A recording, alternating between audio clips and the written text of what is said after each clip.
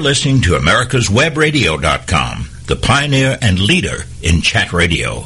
Thank you for listening. You're listening to AmericasWebRadio.com, the pioneer and leader in chat radio.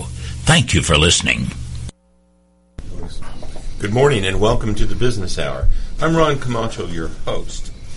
And if you've ever engaged in any kind of a rewards program where you were incentivized to be a loyal customer, then as a consumer, you've contributed to the success of my guest and the ISI group of companies that help their clients to utilize customized incentive programs to internally with a company improve performance, increase sales, reinforce loyalty, help them stay healthy, and more, as well as help their clients to engage their consumers, keep them loyal, improve consumer sales and productivity and profitability by leveraging a range of incentives from travel to gift cards.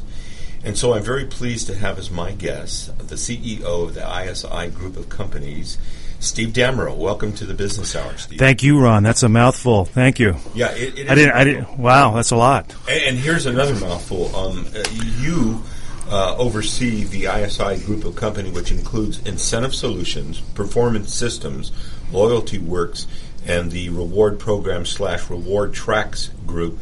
And in a moment, we'll talk about some of those business entities. But first, I want to give credit where credit is due, and in some sense, you could be considered either the grandfather or the godfather of incentive marketing, and all of the permutations of that core concept as it relates to performance and loyalty. So let's start with having you share a little about the early concept of incentive marketing and how that came into focus for you prior even to the ISI group of companies. Well, the story behind incentives is actually a very interesting one, I think. And there's a company, it's a competitor of mine. They're probably the largest in the industry. It's a company called Meritz. And they're headquartered out of St. Louis. They've been in business since, I think, 1910. But the interesting thing is everybody's heard about the gold watch. So the gold watch, where did the concept behind the gold watch come from? Well, during the Great Depression, Henry Ford was despite the Depression, was selling a lot of automobiles, Model Ts, whatever. And he was trying to keep his factory workers motivated. And despite the pay or whatever and being thankful of having a job, he had to keep them motivated. So the classic case of work 5 years, get a gold watch, that type of situation. He found out about a company called Meritz that was a actual watch manufacturer. And what they did is they imported watch parts from Switzerland. And so there were two brothers, and so they had all this inventory. You know, people don't have a job; they don't need a watch. So they had all this inventory, and Henry Ford went up to him and said, "Hey, I'll buy all this inventory from you." And so they sold him all the inventory, and that's where the story behind the gold watch comes in. But here's the interesting part. So one of the brothers said, "That's great. Let's continue on with the watch business." And the other guy said, "Hey, there's something into this about motivating employees with non-cash incentives, because it has a higher altruistic effect." So from Maslow's hierarchy, you know, you're going past the base level and you're going up to the altruism aspect of it. And so the other brother said, "Hey, I'm going to start this incentive company. I'm going to start this motivation company." They didn't use that terminology back then, but basically, I'm going to give away gold watches. I'm going to sell gold watches, and that's how Meritz got started.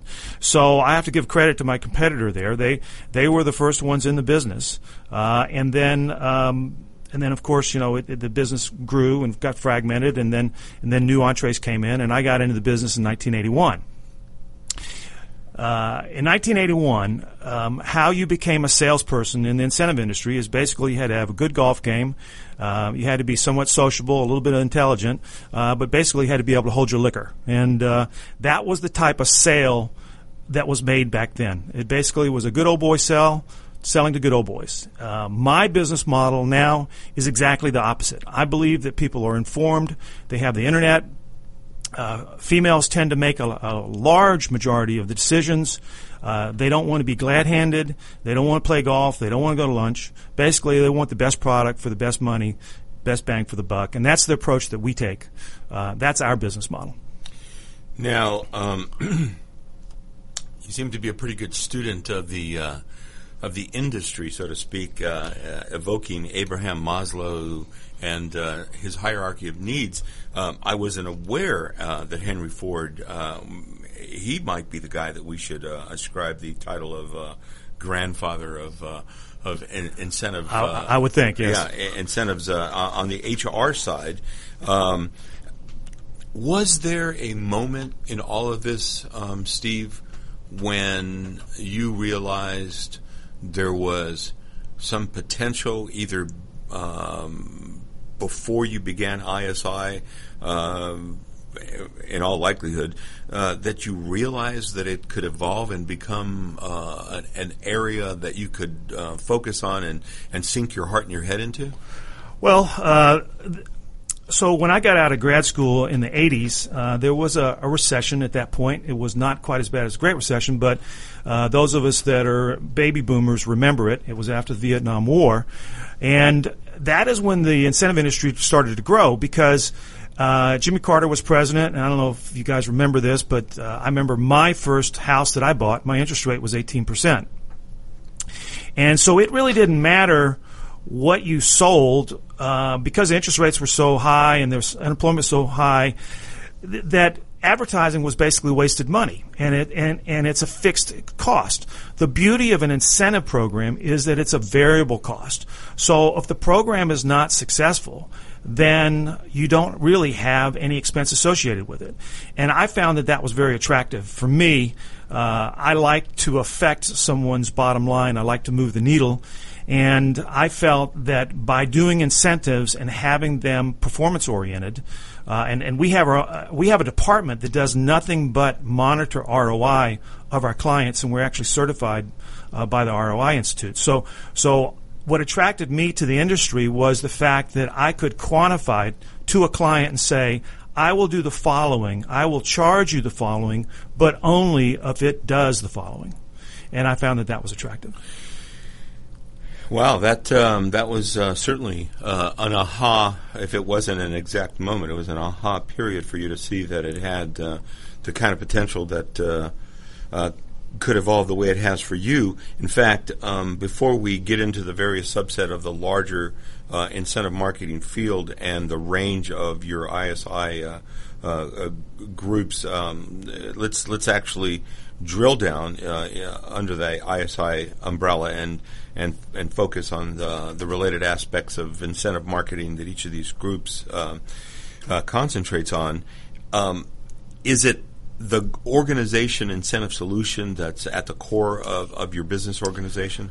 Well, we basically have three brands, and the ISI group is basically a lazy way of consolidating those three brands. But I started Incentive Solutions back in 1994. The premise behind it was that the industry was changing, that it was fragmented.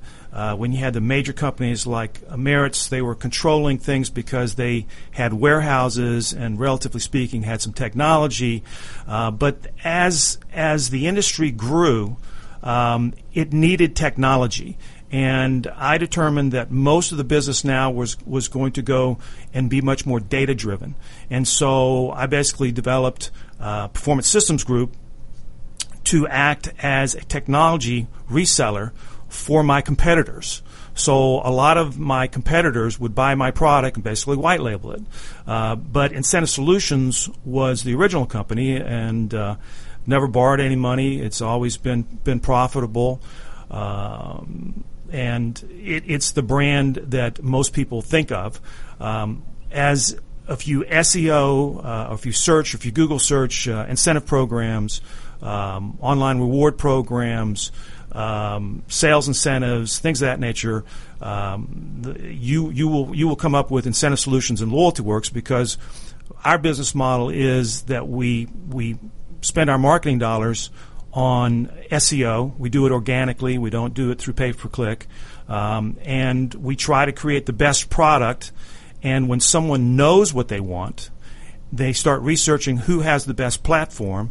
And they go online, they do the research, they look at the reviews, they look at testimonials, they look at the website, they look at our videos, and basically they make a decision from that. You're touching on how the technology has affected the business and how it's evolved through the years. I know that the cloud has changed the way that you work with clients, and that the way that your clients in turn work with their customers. In fact, it's just affected virtually all industry segments. Tell us a little bit about how the cloud has changed the way that you work with your clients. Well, the Internet is such a factor. It's either going to put you out of business or it's going to put you in the business. So you can either lead, follow, or get out of the way. And I made the decision early on that I was going to take advantage of the Internet. There was a couple. In the incentive industry, there's been a couple what I consider to be momentous paradigm shifts. The first one was back in 1994, where I was one of the very first companies ever to create a promotional debit card. Now, right now, we're 2016. Everybody takes prepaid cards for granted, but back in 1994. People didn't even know what a prepaid card was because it didn't even exist until 1993. And people got them confused with credit cards. And the premise behind the prepaid incentive programs was that why would you be dependent upon a legacy type of warehouse platform? So some of the older people in the audience, they might remember the Gold Bond gift catalogs and green stamps and things of that nature, and basically the theory behind it is you accumulate these things, then you go and you look in the catalog and it has 1,100 items, and then you look at it and you go, wow, all I can get is a lime green toaster.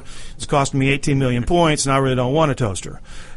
So that's when I came up with the concept behind what we call an open loop, which is a Visa or a MasterCard. And basically the premise behind it was that put the value on the card and let the individual go across the street to Best Buy and get what they want at the best price. So that was back in 94.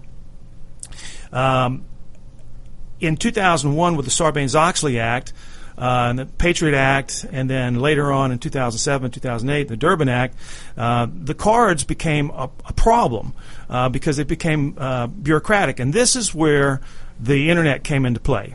So we went full circle and we said, okay, let's create our own cyber currency. And rather than be dependent upon a middleman, which in essence a bank is, and we had to be dependent upon banks, and not to slam my friends in the banking industry, but banks and service should never be used in the same sentence.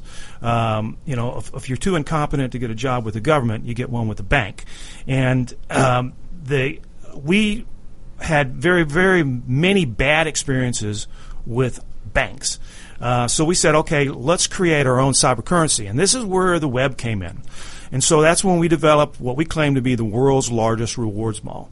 And we took a lesson from Amazon. The user experience is kind of a combination between Amazon, Expedia Orbitz, and StubHub. And so we used the Internet, and we became one of the first companies ever to do what we call third-party drop shipment, which means that we have a real-time advanced protocol interface with about 35 suppliers, and those suppliers give us the best pricing for their products. My system monitors those suppliers and only puts the products with the most with the least price. So if you have a particular SKU, puts the least price product in the catalog. I want you to hold that thought because I want to come right back to it, talking about your relationship with the 35 suppliers. We're going to be taking a break. We're here with Steve Damrow, the CEO of the ISI group of companies. We've been talking about incentive marketing. We're going to drill down even further right after this break. Watchdog is a term given an organization like the United States Justice Foundation, which since 1979 has been watching out and, when necessary, taking the appropriate action, from testifying to litigating to protect our constitutional rights. USJF, a non-profit organization, is nationally recognized not only as a watchdog, but many in the government, as well as those involved in legal cases, have also called the USJF a bulldog for the tenacious approach in their presentation and proof of what is right. Find out more at www.usjf.net. Support USJF as they support you. Did you miss a show that you really wanted to hear? All of our programs are available for download on americaswebradio.com and on iTunes. You can listen to your favorite programs on americaswebradio.com anytime you like. The disease of addiction is a life-altering challenge, not just for the person suffering its effects, but also for the family and friends who support and love the one caught in its grasp. What should be the course of treatment? Who is the best person to render treatment? And what is the best place to go for the care that is needed? We know that you want answers to these and many more questions. Call 770-696-9862 and speak to a representative of the Atlanta Healing Center. They can tailor a program specifically designed to address the needs of the person suffering with an addiction, or give you guidance as to where that help may be found.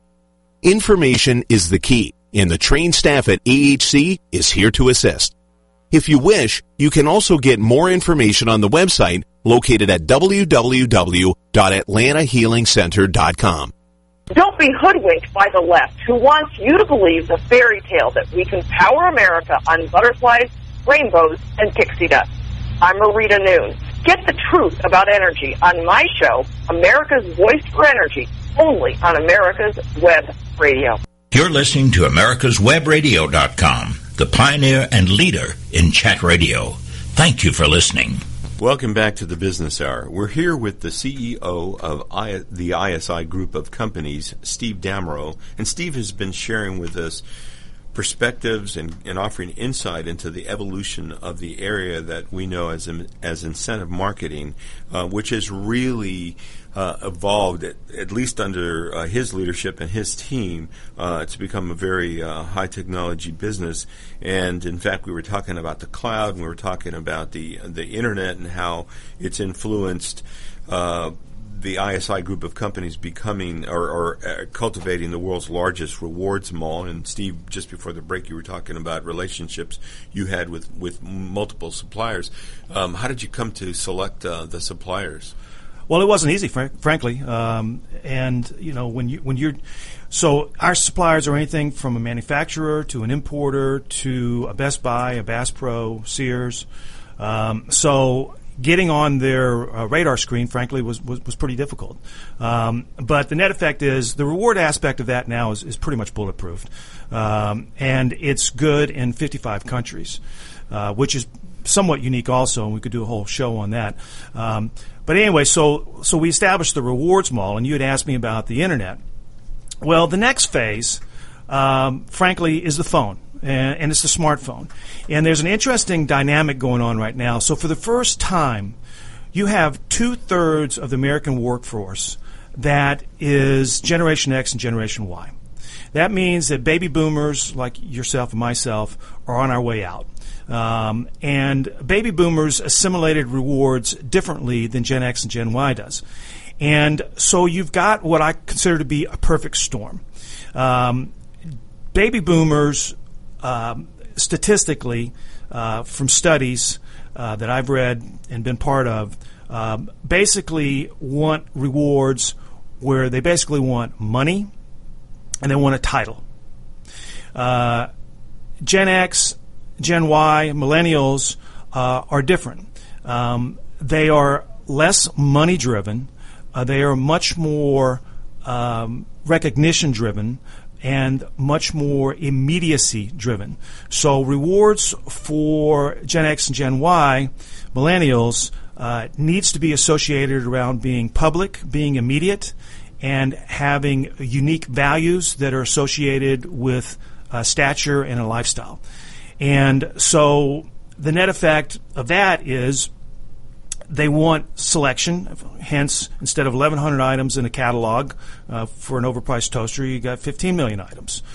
But here's where the next phase comes in, and that is they are uniquely adaptive to the smartphone technology. If you think about it, the Apple iPhone came out in 2007. That's almost 9 years ago. But what a radical change it has been to all of us.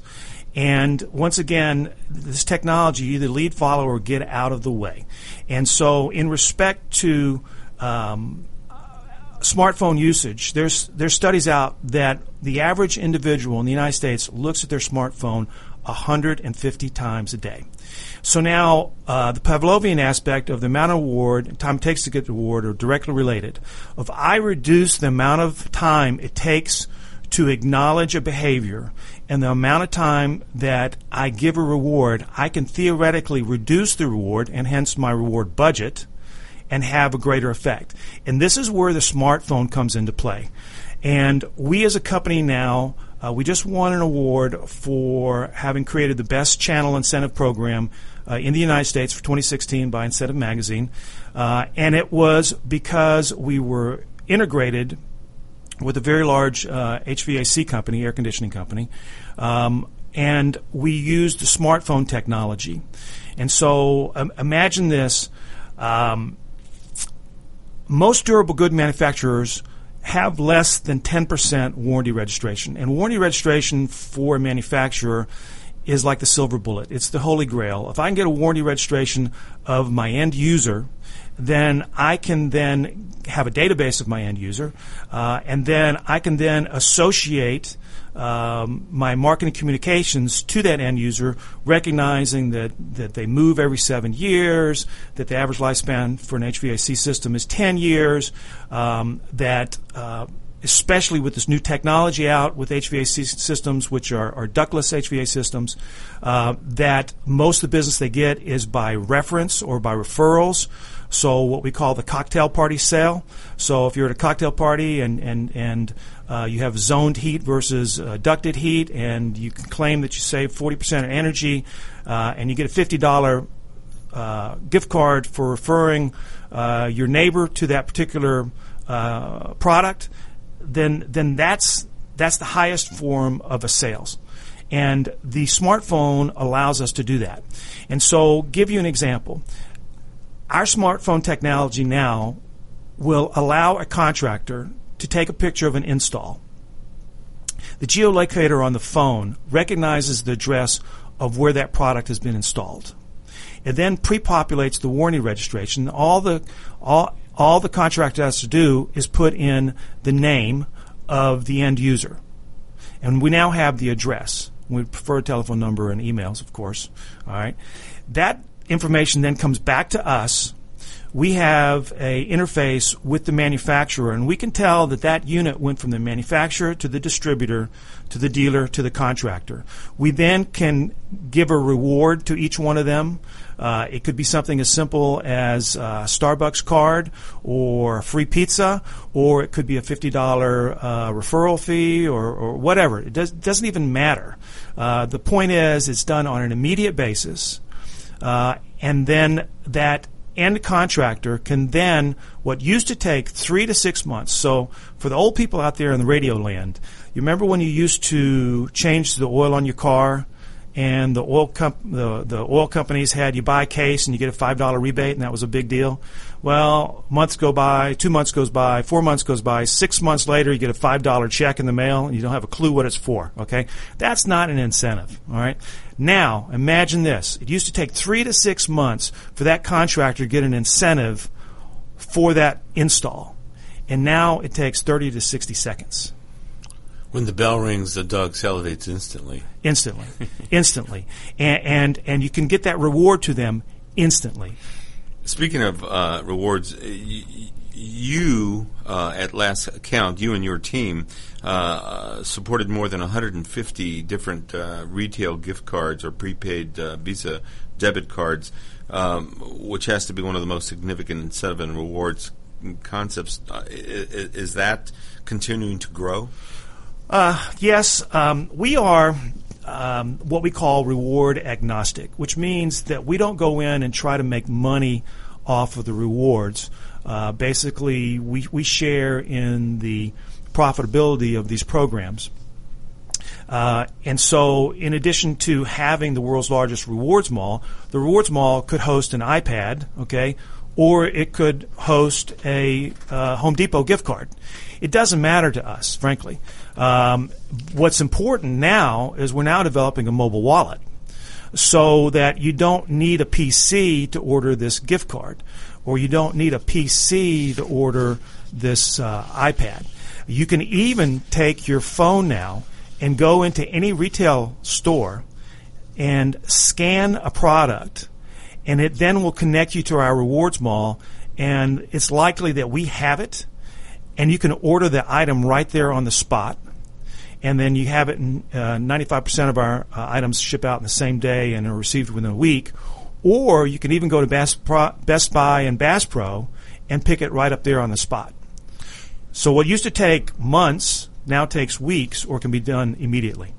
You know, you mentioned having access to up to 15 million items or more virtually. If you've got a gift card and you can take it to any number of retailers, there's an unlimited number of items that you can acquire. Does one of your groups help the clients zero in on what I might call the sexy gifts?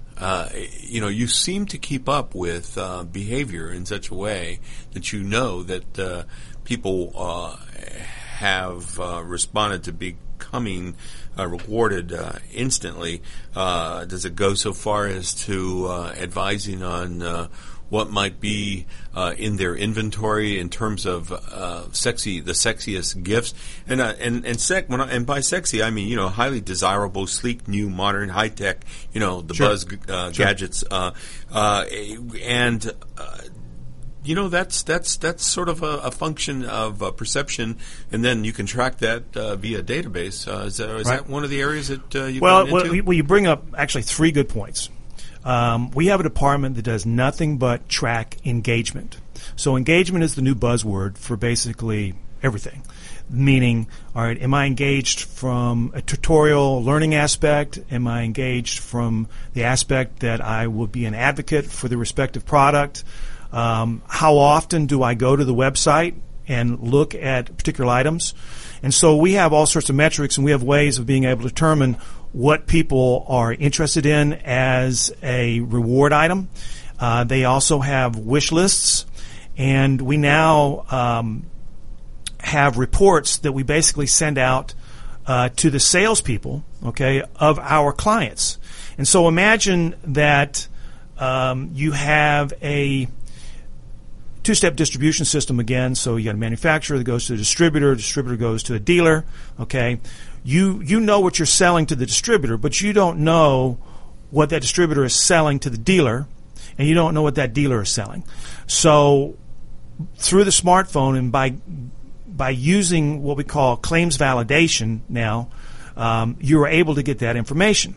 Now, if you take that one step further, and I distribute a report to the territory manager for the manufacturer, and I say, listen, your product knowledge for the Northwest region is below standard for what it is that you're trying to achieve. Why is that? Well, because you probably have an 80-20 rule associated with that respective territory manager, and frankly, he doesn't understand the product line. He's not communicating it. He's not motivated to communicate it. He's not embracing the incentives and realizing that it's a sales tool that he can use. And so basically that person needs to be either trained, motivated, or fired. It's just that simple. We're going to drill down even further into something that I consider to be the business analytics part of what you do. But we're going to take a break, and we're here with Steve Damrow, the CEO of the ISI Group of Companies. We've been talking about the new technology behind influencing behavior, consumer behavior, tracking the data associated with that behavior, and helping companies perform better, as well as individuals within those companies. We'll be taking a quick break, and we'll be back with Steve right after that break. Affordable health insurance was the promise of Obamacare, but for many, the government mandate caused more problems than it solved. This is Dr. Elena George from Medicine on Call, and I want to tell you about a truly affordable alternative allowed under Obamacare, Liberty HealthShare. Liberty HealthShare bypasses doctor and hospital panels, giving you the freedom to choose, And with a maximum of $500 out of pocket per person and 100% coverage up to $1 million per year per occurrence, you can rest assured knowing you and your family are protected. Coverage starts as low as $107 per month and also includes dental, vision, pharmacy, and holistic care. Liberty HealthShare puts you back in charge of your health. Visit them online at libertyoncall.org. Again, for a true affordable alternative to Obamacare, visit libertyoncall.org or call toll-free 1-800-714-6993 today.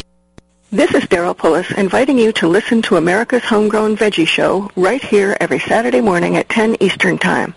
Great guests, great tips, and valuable information about growing your own vegetables, fruits, and herbs.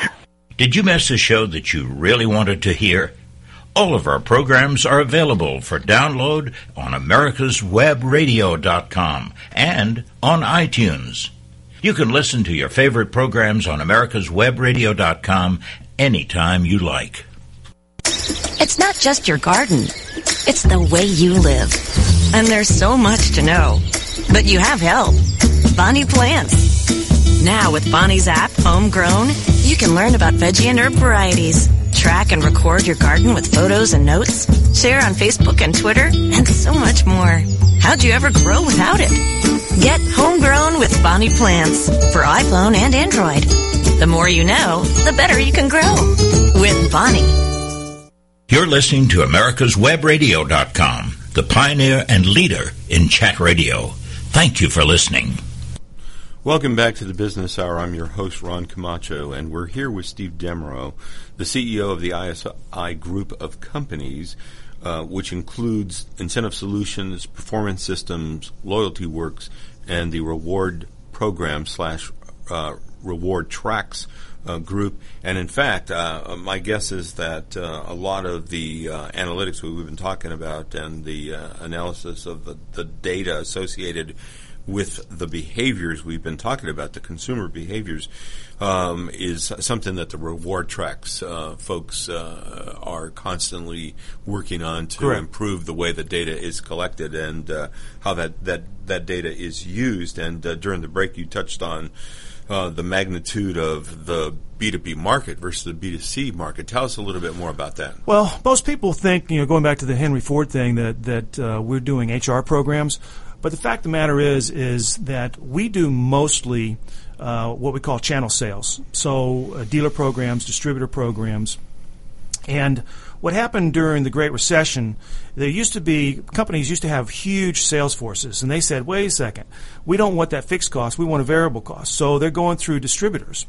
And our programs tend to be distributor, dealer, contractor oriented. And so as a consequence, one of the ancillary benefits of running an incentive program is increasing your database efficiency. Hoover's, which is owned by Dun & Bradstreet, just did a report last year where they analyzed 40,000 marketing databases and found that 87% of them were functionally invalid. And I don't care what kind of sales or marketing you're doing, if you have an invalid database, then you already have 2 strikes behind you, 2 strikes against you. So one of the ancillary benefits of doing a incentive program is creating a database. And I shared with you earlier that if you send out an email and you ask for a survey or an update of people's personal information, you get about a 4% open rate. Now, I'm sure that everybody out there gets hundreds of emails every day, but you probably only get maybe 5, 10, 15, 20 texts. So we now have migrated now to not only doing emails, we do text messages, we do mobile apps, and then we do pushes, and then we also do what we call on-demand variable postcards. So it's kind of 1 step backwards, 2 steps forward using snail mail. But the net effect is it converts. So emails alone is 4%. If I send out a text message, I'm going to have a 40% return. But if I associate a reward associated with that text message, it's up to 87%. So it's more than 40 times more effective and more immediate. So now you've got this cleaned up database. And people are always talking about the consumer being 70% of the economy. But the fact of the matter is that doesn't take into place the fact that most items go through multi-steps before they're actually consumed. And the B2B industry is actually twice the size of the consumer industry, because an item is going from a manufacturer to a distributor to a contractor, and there's a value add each time. And so what we're trying to do is we're trying to create a communications bridge that goes all the way down that food chain. And for a manufacturer who is trying to move the needle, getting references and creating advocacy marketing is the best possible return on investment that they can possibly get. But they need to be able to communicate with the people that affect the sale, and that tends to be the contractor or the dealer. And so our focus has been on creating that return on investment through the contact, through the mobile phones now. Let's gravitate toward talking about your marketing platform that manages the marketing platform that you offer, that manages a myriad of marketing and HR incentive that in turn allows for evaluating effectiveness. And let's talk about something you touched on: host-triggered and programmed email and text communications campaigns, and how that relates to sales incentives, direct and dealer distribution, channel VAR, and then we'll talk a little bit about employee recognition. And you've touched on some of that, but you have a platform that helps clients better collect and analyze that data, and in essence, it's when we're talking about helping the client to perform better, helping the client to have their people perform better. There's some one-stop shopping here, and one of the questions I have, and we can get to that in a little bit, is how the client initiates working with the ISI group of companies, and they might come from several different directions. But tell us about that marketing platform, and let's talk about host-triggered and programmed email and text communications, if we haven't already said enough about that, and then the sales incentive, direct and dealer distribution network. Well, getting back to your initial question about the web, we came up with the concept of building a software as a service platform back in 2006. We were one of the first ever to do it. We're no longer the only ones that do it. There's other companies that do it out there now. Hopefully, because we've been doing it longer, that we do it better. But nevertheless, there's other companies out there. And the way software as a service works is basically someone buys a platform. It's a one-time fee. It's very inexpensive. It's $7,500. But from that platform, they then can choose modules. And it can be training modules. It can link to people's learning management systems. There can be a survey module. There's a client referral module. There's a claim validation module. There's a social media module. There's an HR module. So there's a series of about 15 to 20 modules that's growing all the time. And people basically have this on an a la carte basis. And once they've paid for this module, because it's software as a service, we've got about 220 clients. As we improve it, it improves for everybody. So it's not like Microsoft 8 or 10 or whatever, where you got to buy a new disk and download it. It gets upgraded with each new client that we bring on board, because each new client wants something that's a little bit unique to them. Even though most people go through similar distribution situations, and most people have what I call the 20-60-20 rule. So as it's improved for one client, it gets improved for all the clients. I maintain that there are three legs to an incentive stool. The first one we talked about was the rewards, and back in the 80s and 90s, that's what everybody was talking about because the reward aspect was the most important part of it, and now, very frankly, that's bulletproof. We do a good job at it. My competitors do a good job at it. The second aspect to that stool is the why you have an incentive. So, what's our purpose? So everybody thinks, well, I want to increase sales. Okay, that's fine. Increase in sales is a short-lived type of objective, even though everybody wants it. What tends to have what we call a longer tail, or what we call mind share duration, is if you make people comfortable with your culture. So if you are selling a product, you don't just want to sell a product. You want to partner with that reseller. You want to make them know that your success is dependent upon their success, and that you will do whatever you can to make them successful. So as a consequence, you want to promote training. You want to promote feedback. You want to promote advocacy marketing.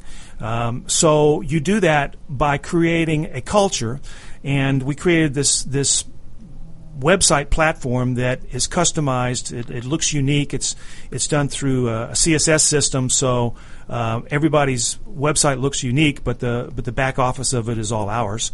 And then we also do it through what we call a single sign-on. So you might be going to a manufacturer's website, and then there might be a tab on that website that says rewards or training or client referrals or social media or what we call all-wall, where you're recognizing peer-to-peer recognition. And that's done as a single sign-on from that respective manufacturer's site, and then it goes on to our servers, but it's completely transparent. So that's the second leg in the stool. The third leg in the stool is the reporting aspect, the analytics. And because this is done as a software as a service platform and it's not hard-coded, these programs are living, breathing, evolving type of organisms, in the sense that if I'm heading off to the right and I'm not getting the results from all my respective regions, then I need to then analyze that, look at my key performance indicators, and then change it. And what the system allows us to do is very, very, very quickly allows the client to basically change the rules, change the communications, change the language, change the interaction based upon respective regions or countries or products, change the payouts on the products. So if you're a manufacturer, you want to pay out or incentivize more on a high margin item than you do on a generic item. And so the system allows us to do that. And most important, if you're a marketing person, frankly, you have to create some type of ROI for your CFO and eventually your CEO. And that's because that's what they're going to judge you on. And so the system allows you to do all of that now. Yeah, and that would be advantageous for a client to be able to have those platforms that you're providing to help them do that. Again, it's one-stop shopping for that range of incentive marketing to overall advocacy marketing. And we've sort of painted a picture of your group of companies as offering just this broad range of essentially incentive solutions. And we're talking about analyzing behaviors and rewarding those behaviors and influencing those behaviors. You're a social psychologist on top of being an economist. We're going to take a break. We're here with Steve Damerow, the CEO of the ISI group of companies. We've been talking about B2B advocacy marketing and the whole area of incentive marketing. We'll be back with Steve right after this break. When 4 members of Congress all die within 4 months, each of their deaths appears to be from natural causes. But when mysterious messages begin to appear in the form of quotations from long-dead revolutionary heroes, one reporter sets out to prove the existence of a serial killer. His search discovers dark secrets and an assassin shielded by people who need the very services that only he can provide. The Sun Silas Rising, a novel by Doug Dahlgren, on Kindle or paperback through Amazon.com. It's not just your garden. It's the way you live. And there's so much to know. But you have help. Bonnie Plants. Now with Bonnie's app, Homegrown, you can learn about veggie and herb varieties, track and record your garden with photos and notes, share on Facebook and Twitter, and so much more. How'd you ever grow without it? Get Homegrown with Bonnie Plants for iPhone and Android. The more you know, the better you can grow. With Bonnie. Don't be hoodwinked by the left, who wants you to believe the fairy tale that we can power America on butterflies, rainbows, and pixie dust. I'm Marita Noon. Get the truth about energy on my show, America's Voice for Energy, only on America's Web Radio. The United States Justice Foundation since 1979 has been dedicated to instructing, informing, and educating the public on legal issues confronting America. That means you and me. When necessary, this nonprofit organization has had to litigate to present the constitutional view. Since 1980, USJF has submitted testimony to the U.S. Senate on all but one U.S. Supreme Court nominee. Learn more about USJF by visiting their website at www.usjf.net. Support this nonprofit as it defends our rights, our liberty, and our Constitution. You're listening to America'sWebRadio.com, the pioneer and leader in chat radio. Thank you for listening. Welcome back to the Business Hour. We're here with Steve Demereaux, the CEO of the ISI group of companies that includes not only the higher profile Incentive Solutions Group, but also Performance Systems, Loyalty Works, and the Reward Program / Reward Tracks group. And off the air, you and I chatted briefly. I'd like to have you tell us a little bit more about the 20-60-20 rule, and then also we'll shed some light on loyalty versus incentive programs. Let's start with the 20-60-20 rule. Well, if I may, let me start with the difference between a loyalty program and an incentive program. Absolutely. So a lot of people use that terminology interchangeably, and it's incorrect. So let me give you an example. So we're here in Atlanta, and I fly Delta Airlines a lot, okay? So Delta Airlines has a loyalty program. It is not an incentive program. It's a loyalty program. It's their Delta Frequent Flyer Mile program. And basically what that means is that when I need to fly, all things being equal, because I am loyal to Delta and their frequent flyer program, I'm going to fly on Delta. So it's not moving the needle for Delta because I had to fly regardless. It's not creating a demand, but all things being equal, I'm going to fly with Delta. Okay? So an incentive program is where you actually move the needle. Loyalty programs tend to be more long in duration. So, I've been with Delta for 35, 40 years.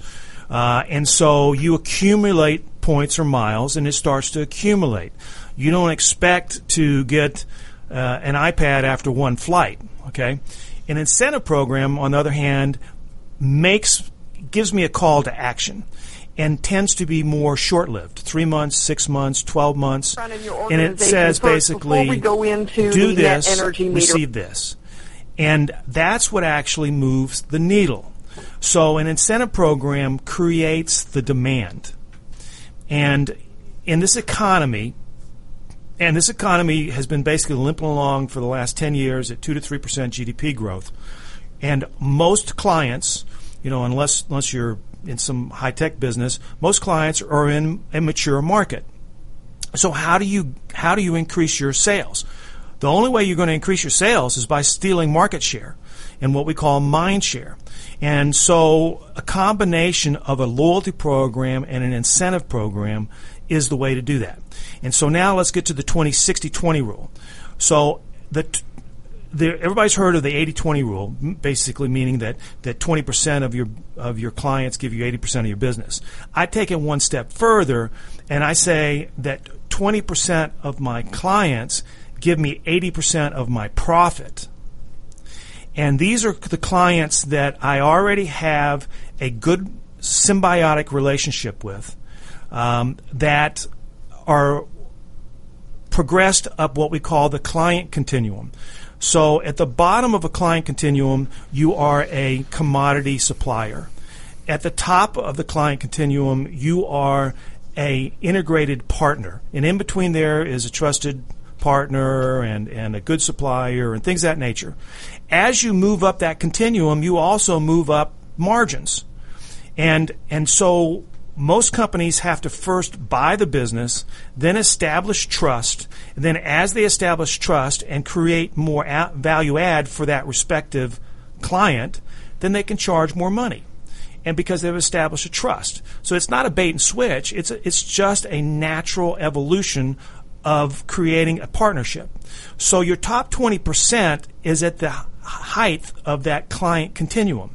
Namely, you make most of your money off of them, you make a higher margin off of them, they're not going to the purchasing department. However, they are getting a return on their investment in your product because you have learned what works for them, the honeymoon period is over, there's a symbiotic relationship, you help them out, they help you out, they become references for you, they are on your board of directors, you create a president's advisory council, but you create a loyalty program for them. And the reason you create a loyalty program for them is your competitors want to steal them. It's just that simple. They recognize that, hey, that's a damn good client and we don't have them. We need to steal them from that company. We need to see if we can interject in there. And so you create a loyalty program. These programs tend to be more ego-driven because they tend to be focused more on the dealer or distributor principles, and you've established a President's Advisory Council and you go to Cabo. It tends to be less money-driven and more stature-driven. And that's where, in my opinion, incentive travel is going. So it's not just a question of people going out on a beach and getting sunburned. It's a question of getting your best clients who are also understand your business and have the greatest impact on your business and can train you. We get our best ideas from our clients. And I give them credit for that. We actually run our own incentive program for our own incentive clients.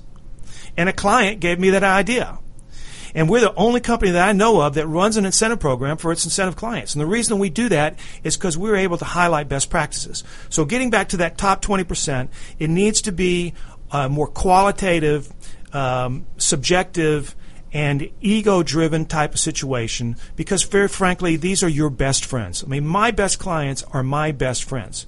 Now, the bottom 20%, as one of my clients says, I like to shoot them and watch them die a slow, painful death. The bottom 20% of your client list are nothing but a pain in the rump.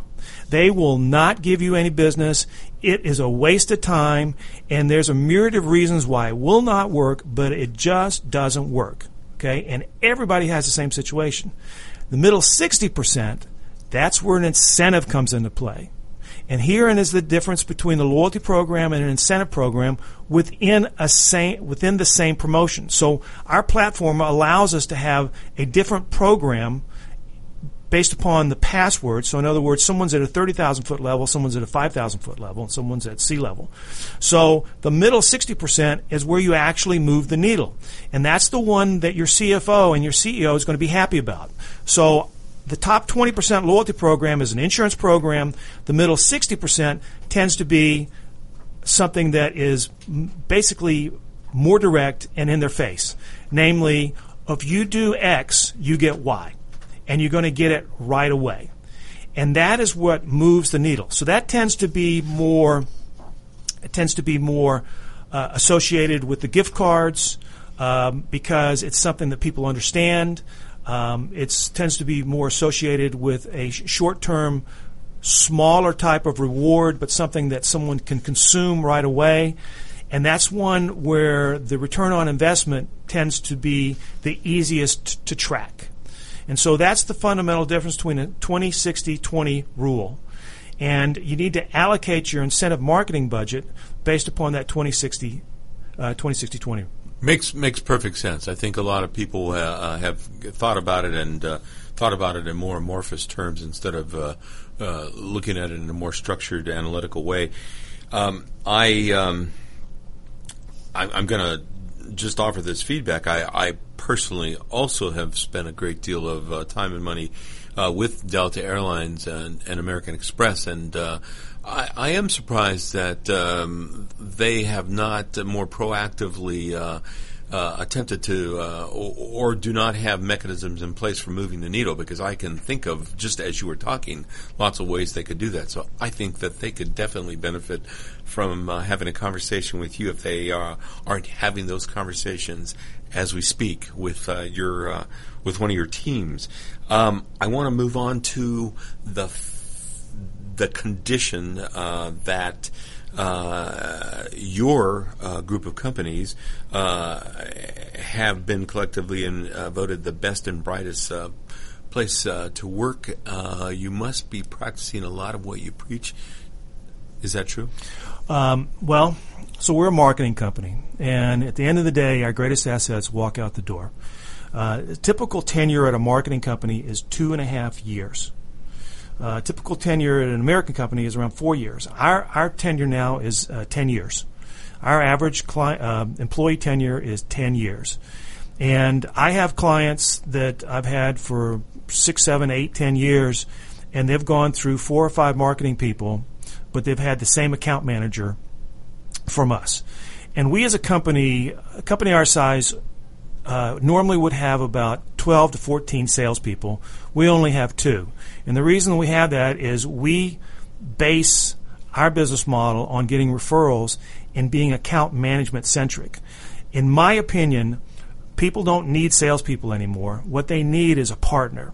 And the account managers that we have, I call them client advocates, are responsible for making their partnership and get incentivized on repeat business. They don't get incentivized on new accounts. They get incentivized on keeping accounts.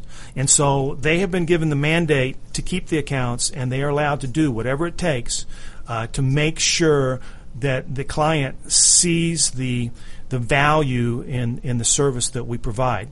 So the net effect is we've actually been voted best and brightest in Atlanta 3 years in a row, and we've been nominated for a 4th year. And so for me, it's just a good business practice.